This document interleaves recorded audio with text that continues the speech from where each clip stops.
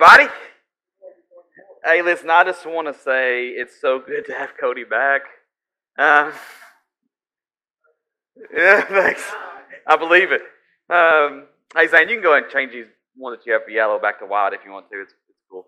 Hey, so here we are. We're in week 4 of our study through the book of John that we've entitled "This Is Who I Am." And remember, John's one purpose in writing this letter to us was so that we would believe that Jesus is the Messiah, the Savior of the world, and that we would receive this salvation that comes only through Christ Himself. That's John's one purpose in writing. Oh, there's Liz. What's up, Liz? I didn't know you were here. Everybody give Liz a hand clap. All right. There's salvation that comes only through Christ, and today we're going to look at the why, as well as the how we receive this salvation. We're about to go over we'll look at a chapter that's probably the most famous chapter in all of Christendom. That's a fancy word right there, isn't it? In all of Christian history, this is probably the most famous chapter. It has some of our most favorite things to put on coffee mugs. Right? It has things that you see at sporting events held up in the air. And you wonder, why is that guy shirtless holding the John 3:16 sign, all painted up? It's one like this is one of the most powerful conversations in all of God's written word to us. But if I was going to be honest, one of the most frightening and the most liberating things for me in my faith is the fact that Jesus knows my heart. Right? It's the most frightening but liberating thing I've ever encountered. It's frightening, it's scary, because as the fact that Stephen Carnock said, he said, God knows all that is done in the most secret caverns of the heart. I'm going to read that again. God knows all that is done in the most secret caverns of the heart. No place is deprived of His presence. That is frightening to me. That God knows the innermost workings of my heart. But the good news, the liberating fact is that even though He sees all the dark spaces in my life, He still chose to come and make a way for me. He knew how dark and how sinful and how depraved I really would be as a human and as a man. As a human and as a man. And He still said, you know what? I'm choosing to go for Derek. I'm choosing to go for Joe. I'm choosing to go for Mike. He knew how evil and how depraved you really would be, and He says, you know what, I still love them enough. Now that's what you call love. When you would fight for somebody that wouldn't dare fight for you. That is love. That is love. He deemed my life worthy of dying for. The love that takes. Can I show you what I mean? Last week we ended chapter 2 by reading these couple verses. So Jesus has just cleansed the temple. People have seen the miracles. People have seen all the craziness that He did. Hey, Joe, can you fix the next slide for me real quick? And this is what He said. Now, when he was in Jerusalem at the Passover feast, many believed in His name when they saw the signs that He was doing. Why did they believe? Because they saw the signs that He was doing, right? But Jesus, on His part, and this always kind of confused me when I'd hear other preachers preach on it, but it makes sense now. But Jesus, on His part, did not entrust Himself to them because He knew all people and needed no one to bear witness about man, for He Himself knew what was in man's heart or in man. That always used to confuse me until I started realizing that we all do exactly what this group of people did. They followed Jesus for what He could do for them, not for who He was as Savior. Anybody in here ever felt used? Anybody? All the time. Jesus started gaining momentum, performing miracles, feeding people, doing a lot of amazing things, and people were following Him not for who He is as Savior, but for what He could do for them, and which is why He didn't fully entrust Himself yet to these people. But did it stop Him from still performing miracles and serving people and loving on people? No. But here's the thing: we're going to be introduced to this new character in the story of Jesus, and this person has been has seen all that Jesus was doing in miracles. He has seen what he's doing. He's heard some of Jesus' teaching. In fact, he was probably there when Jesus made that whip and turned over temple tables because of who he was. He worked for the temple. In fact, he was one of the head people at the temple. He was in this group called the Pharisees, and I don't know if you know, it's this religious group, and here's why. In fact, Jesus cleansing the temple probably resonated with him a little bit.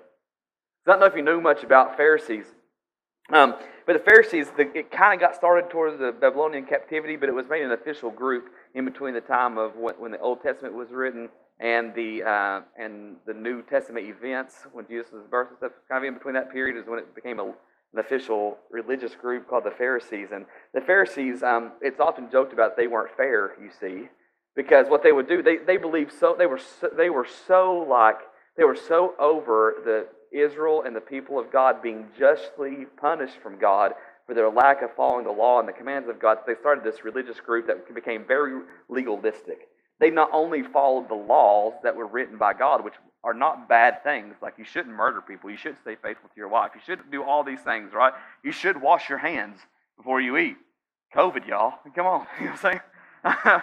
But listen, but what they would follow it to an extent to where if I were teaching something in the law and I would say, for you to fulfill this law, you have to do this, this, and this, that now became the word of God, those words from me, and they followed those things.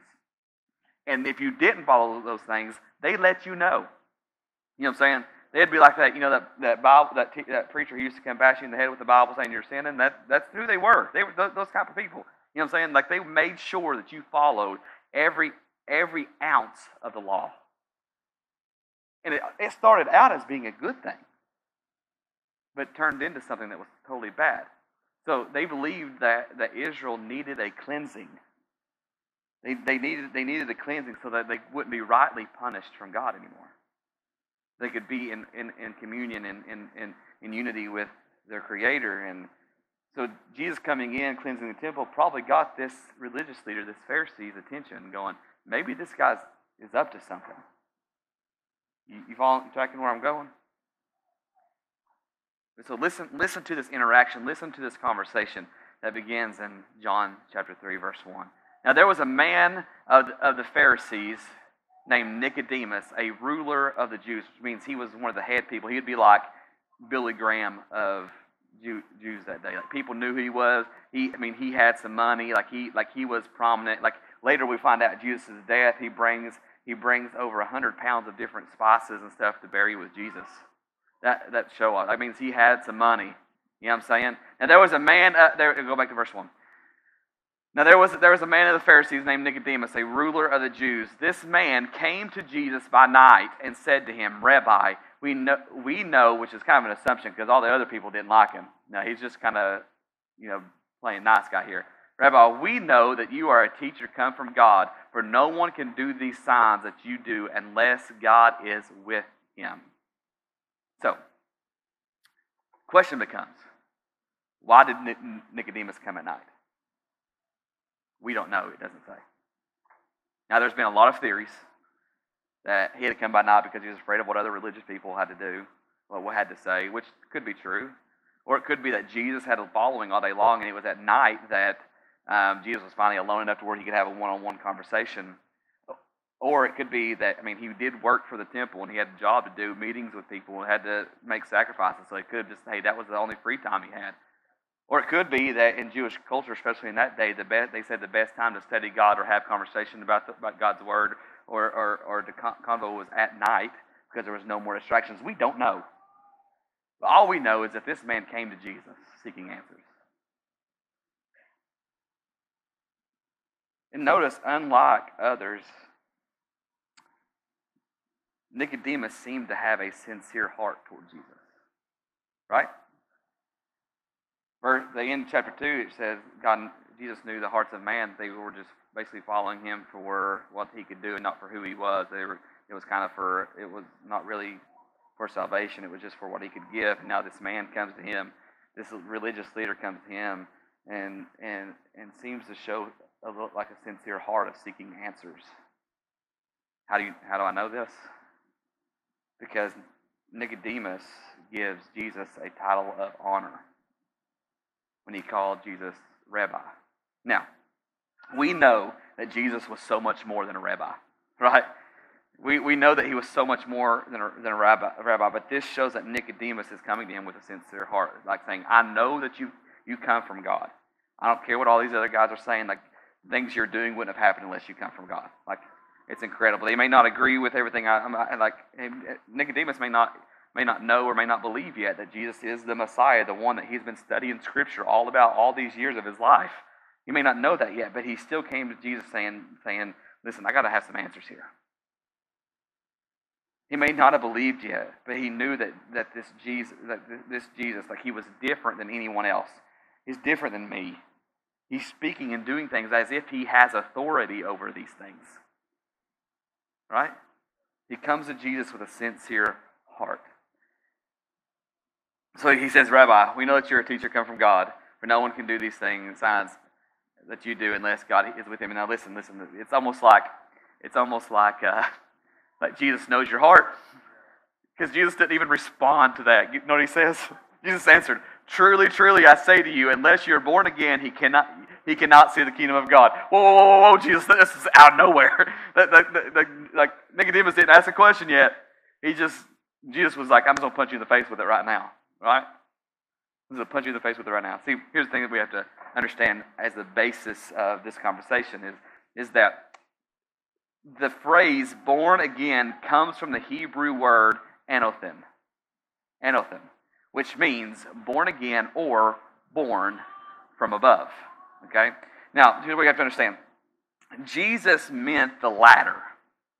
Like Derek, what are you talking about? Because here's what I mean. Because we'll see in a minute that Jesus is speaking about being born of the Spirit, which comes from above. Born from above. Okay? Jesus is speaking about being born of above. And here's what we need, before we get too far into it, here's what you need to know for this morning. You can write this down. You ready? Christ is offering you a new beginning. He's offering you a new beginning. Like, you don't have to live the same way you've been living. In fact, if you keep doing the same things you're doing over and over and over again, expecting a different outcome, that's the definition of insanity. In fact, Jesus is saying, listen, I want to give you a new life. A fresh start. A fresh start. The old you has no hold on you anymore. Or it can have no hold on you. Now, this phrase kind of confused Nicodemus. Because, here's why it confused Nicodemus. This word, anothen, could be used in many different ways in the Hebrew culture. Right? Born again could mean like when you would have your firstborn son inside of when you'd have your firstborn son, many people and yourself would say, oh, it's Derek born again through the line of his son. Right? But see, so that was one thing, but Nicodemus didn't take it that way. In fact, if you go back to Ezekiel describes this new birth that would happen. And here in a minute you'll see Jesus say to Nicodemus, he'll say, like, aren't you a religious leader? And you don't know these things? Because he have studied Ezekiel, where Ezekiel talks about a new birth coming. Now, the funny thing is that has been debated on what that really meant for years inside of Jewish cultures. And it's still kind of debated now. What does it mean to be born again? That's why Nicodemus makes this statement here in a second that we're about to read. Okay? But we'll just read it. Okay? This is what Nicodemus says in verse 4. He said, Nicodemus said to him, how can a man be born when he is old? Can he enter a second time into his mother's womb to be born? Like, this is Nicodemus. Like, that's the argument they had been having for years, ever since Ezekiel had wrote about that, this new birth that was coming. Like, how are we supposed to get back and how can we start over? And listen, Jesus is going to try to explain it to him. Listen to what Jesus said. Here's what John said. He said, Jesus answered, truly, truly, I say to you, unless one is born of water and the Spirit, he cannot enter the kingdom of God.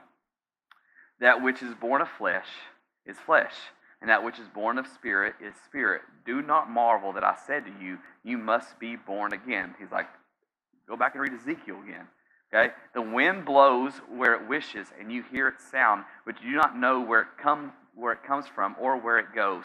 So it is with everyone who is born of the Spirit. Now, I want to pause here, because some of our good brothers and sisters in Christ confuse the heck out of this passage. Okay?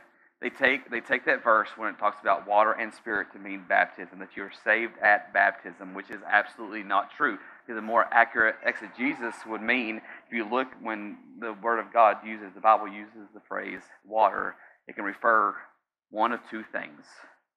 Okay? One of the things is the Holy Spirit, but it can't be that in this text because it says water and spirit. So the Spirit's already mentioned. You're like, Derek, you're getting deep. Not really. It's ankle deep. Okay, split splash. Okay. It could mean in Scripture that the Holy Spirit, or it could mean the literal Word of God. Okay?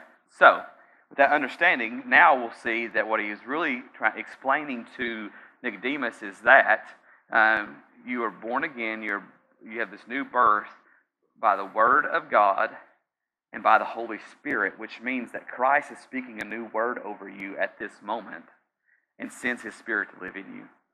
This is the definition of new birth, to be born from above. That God would speak over you a new life and then send His Spirit to live in you. Like right now, His word over you is life. If you're experiencing anything else, that's not from God. That is from Satan himself. This is new birth. This is why what it means to be born from above. But I want you to notice something. Who does all the work? Hint, not you. In fact, Ephesians, our friend Paul would tell us in Ephesians 2:1, he says, and you were dead in your trespasses and sins. And can dead people do anything about the situation that they're in? No.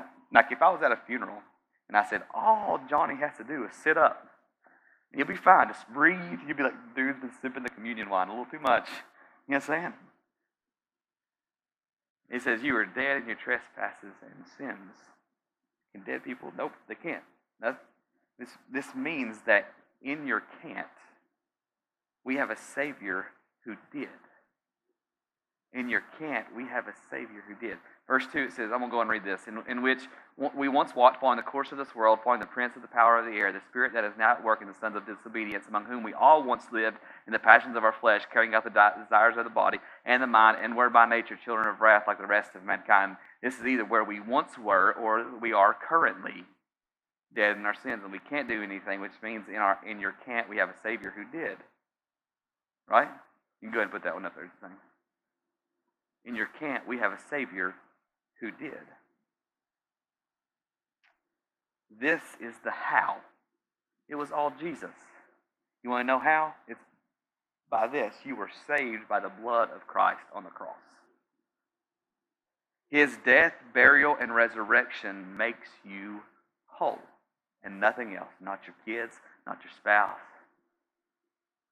Nothing. Except for Jesus makes you whole. Nicodemus is still like not having it. Right? Nicodemus, listen to this, all of this. Nicodemus said to him, how can these things be? This is my favorite line, one of my favorite lines Jesus ever said. And Jesus answered him, are you the teacher of Israel? Are you the teacher of Israel and yet you don't understand these things? You've been reading them all these years, you've been searching Scripture. And those Scriptures are pointing to me and you just like still don't get it? Like, are you kidding me? Like if I was Jesus, I'd be going, right? Jesus answered him, are you the teacher of Israel, and yet you do not understand these things? Truly, truly, I say to you, we speak, and here's this little side note. That we part, he's talking about Him, the Father, and the Trinity. Just so you know. All right?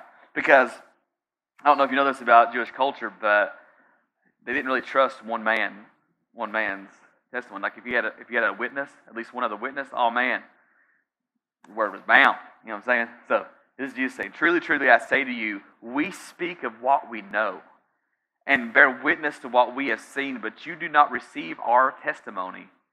If I have told you earthly things and you do not believe, how can you believe it if I tell you heavenly things? No one has ascended into heaven except he who descended from heaven, to the Son of Man," talking about himself. "And as Moses lifted up the serpent in the wilderness, so must the Son of Man," talking about himself, "be lifted up." And then we'll pause right here just for a second, because I kind of chuckle sometimes when worship leaders say, "Let's lift up Jesus." He's already been lifted up. Okay? As we'll see here in a minute. And Moses lifted up the serpent in the wilderness, so must the Son of Man be lifted up, that whoever believes in him may have eternal life. May have eternal life. See, the serpent in the wilderness is Jesus calling Nicodemus's attention back to when Moses in Exodus lifted up the brazen serpent in the wilderness as a symbol of the people's sin. Right? And they would gaze on it, and it was a reminder and how they needed to repent, and it was really a foreshadow of what would happen to Jesus on the cross, that he would be the one to bear our sins, to be lifted up to bear our sins. Right? Did I put this in here? I can't remember. Okay, yeah. Okay, I did. This is Jesus saying, "I will be lifted up, taking on the sins of the world." I will be lifted up, taking on the sins of the world. Now, there's this old prophecy, one of my favorite chapters in all of the Bible, that spoke about this. And it's our friend Isaiah who wrote to us. It says, who believes what we've heard and seen? Who would have thought God's saving power would look like this? Because people were confused. You know what I'm saying? The servant grew up before God, a scrawny seedling, a scrubby plant in a parched field. There was nothing attractive about him, nothing that caused us to take a second look. He was looked down on and passed over, a man who suffered, who knew pain firsthand. One look at him and people turned away. We looked down on him, thought he was scum. But the fact is, it was our pains he carried. Whose pains? Ours. Our disfigurements. Whose disfigurements? Ours. All the things wrong with us. We thought he brought it on himself, that God was punishing him for his own failures. But it was our sins that did that to him, that ripped and tore and crushed him. Our sins. He took the punishment, and that made us whole. Though through his bruises we get healed. We're all like sheep who have wandered off and gotten lost. We've all done our own thing, gone our own way, and God has piled all our sins, everything we've done wrong, on him. He was beaten, he was tortured, but he didn't say a word. Like a lamb taken to be slaughtered and like a sheep being sheared, he took it all in silence. Justice miscarried, and he was led off. And did anyone really know what was happening? He died without a thought for his own welfare, beaten bloody for the sins of my people. They buried him with the wicked and threw him in the grave with a rich man, even though he had never hurt a soul or said one word that wasn't true. Still, it was what God had in mind all along, to crush him with pain. The plan was that he give himself as an offering for sin, so that he'd see life come from it, life, and more life. And God's plan will deeply prosper through him. Out of the terrible travail of soul, he'll see that it's worth it and be glad he did it. Through what he experienced, my righteous one, my servant, will make many righteous ones, as he himself carries the burden of their sins. Therefore, I will reward him extravagantly, the best of everything, the highest of honors. This is why we sang, "Holy is the Lord," because he looked death in the face and he didn't flinch, because he embraced the company of the lowest. He took on his shoulders the sins of many. He took up the cause of all the black sheep. That is love. That is what he's trying to explain to Nicodemus. It was our sins, it was Nicodemus' sins that he will take upon himself, all of them. How many of your sins were future sins when Christ went to the cross? All of them, which means he knew how screwed up you and I would be, and he still chose to make a way. Like he knew the most inner parts, the darkest parts of my heart, and he says, love can fix that. I can fix that. He's seen the crazy things that we would have done. He would see how depraved we really are, and he still chose to be lifted up. He still chose to be lifted up. That's the crazy thing.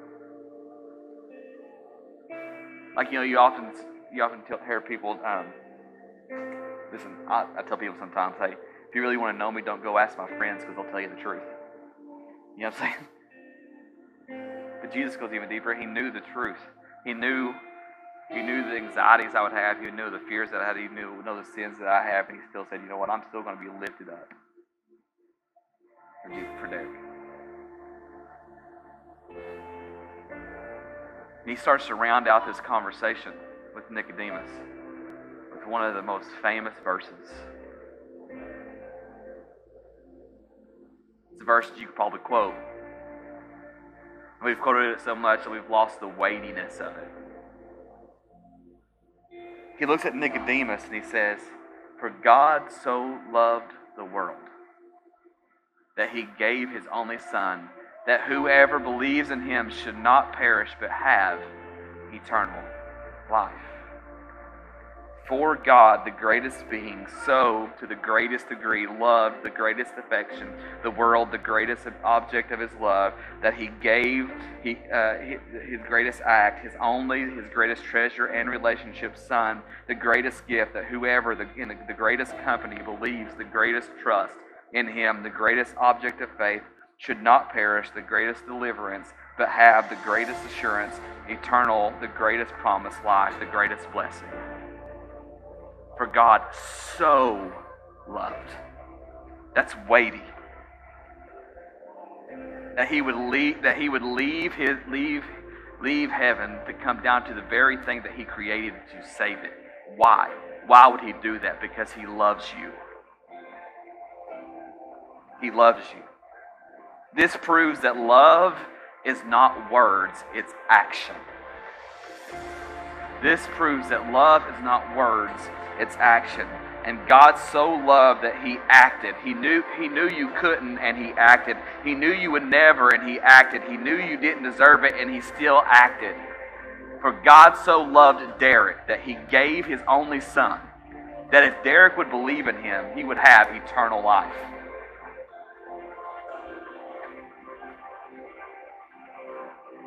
So God gave. That was his role. What is your role? My one role is to believe. That's the only thing you got to do. You mean I don't have to go clean myself up? I don't have to go take a bath? I don't have to... No. All you have to do is believe. Which part of believing means repent. And all repent means is I'm walking in this direction, and I'm going to turn, and I'm going to go this way. I'm going to go in God's direction. I'm going to forsake everything back here, and I'm heading toward God. God, I know I've done wrong here, and I'm just headed that way. I'm headed towards you. That's all belief is. The only opposition to new birth is you staying in the dark. The only opposition to new birth is you staying in the dark.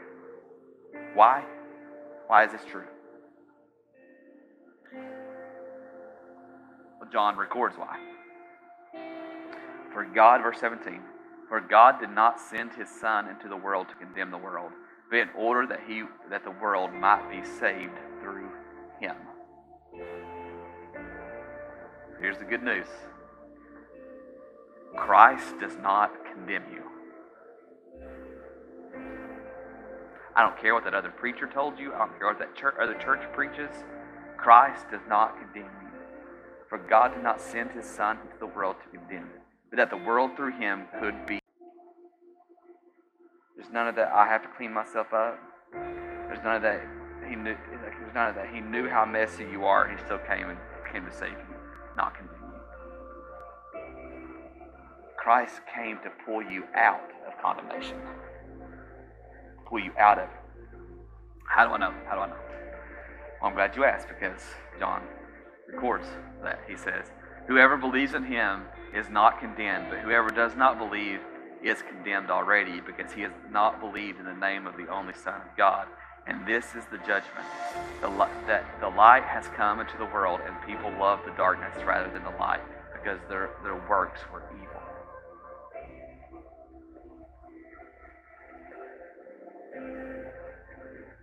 In faith, we just have to step into the light. And if we step into the light, God is going to give you something better than your faith could even know it could reach for. A better life. A better future. He wants to give you a new birth life. something you can't even dream or imagine to be true. This chapter ends. I'm just going to read the end of the chapter because we were reintroduced to our friend John the Baptist, and he's having a discussion with his disciples because his disciples get a little jealous, and he reiterates this and this. So he goes on to say, "For everyone who does wicked things hates the light and does not come to the light, lest the work should be exposed. But whoever does what is true comes to the light, so that it may be clearly seen that his works have been carried out in God."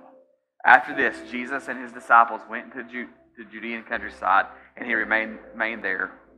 And he remained there with them and was baptizing, which means Jesus and his disciples were baptizing people. And John also was baptized, John the Baptist. John also was baptizing at Aenon near Salem, because water was plentiful there, and people were coming and being baptized, for John had not yet been put in prison. Now a discussion arose between some of John's disciples and a Jew over purification. And they came to John and said to him, "Rabbi, he who was with you across the Jordan, to whom you bore witness, look, he is baptizing, and all are going to him." They're a little jealous. And John answered, "A person cannot receive even one thing unless it's given him from heaven. Given him from heaven. You yourself bear me witness that I said, I am not the Christ, but I have been sent before him. The one who has the bride is the bridegroom. The friend of the bridegroom who stands and hears him rejoices greatly at the bridegroom's voice. Therefore, the joy of mine is now complete. He must increase and I must decrease." That could be a whole sermon in and of itself. But he comes from above and is above all. He who is of the earth belongs to the earth and speaks in an earthly way. He who comes from heaven is above all. He bears witness to what he has seen and heard, yet no one receives his testimony. This sounded familiar from Jesus' conversation just a minute ago, right? With Nicodemus. For whoever receives his testimony sets his seal to this, that God is true. For he whom God has sent utters the words of God, for he gives the Spirit without measure. Without measure. The Father loves the Son and has given all things into his hands. Whoever believes in the Son has eternal life. Whoever does not obey the Son shall not see life, but the wrath of God remains in him. That's John recapping this conversation that Jesus just had with Nicodemus. But here's the bottom line.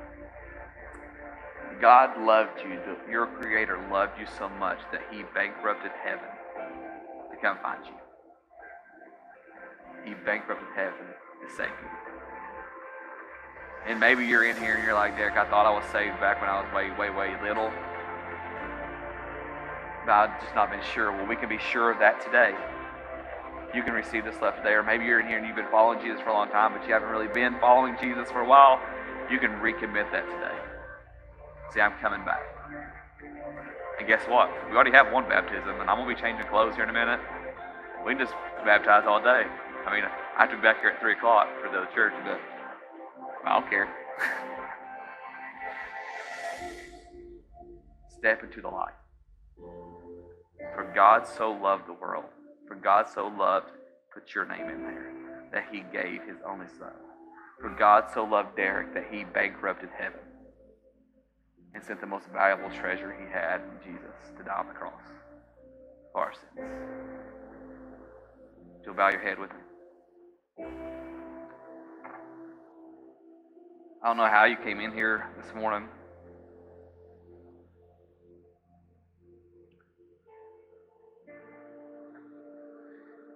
But maybe you're here and you're like, "I want to make a decision, and I'm not going to have you say a prayer after me. I'm not going to have you do anything like that. I'm just going to have you in this moment say,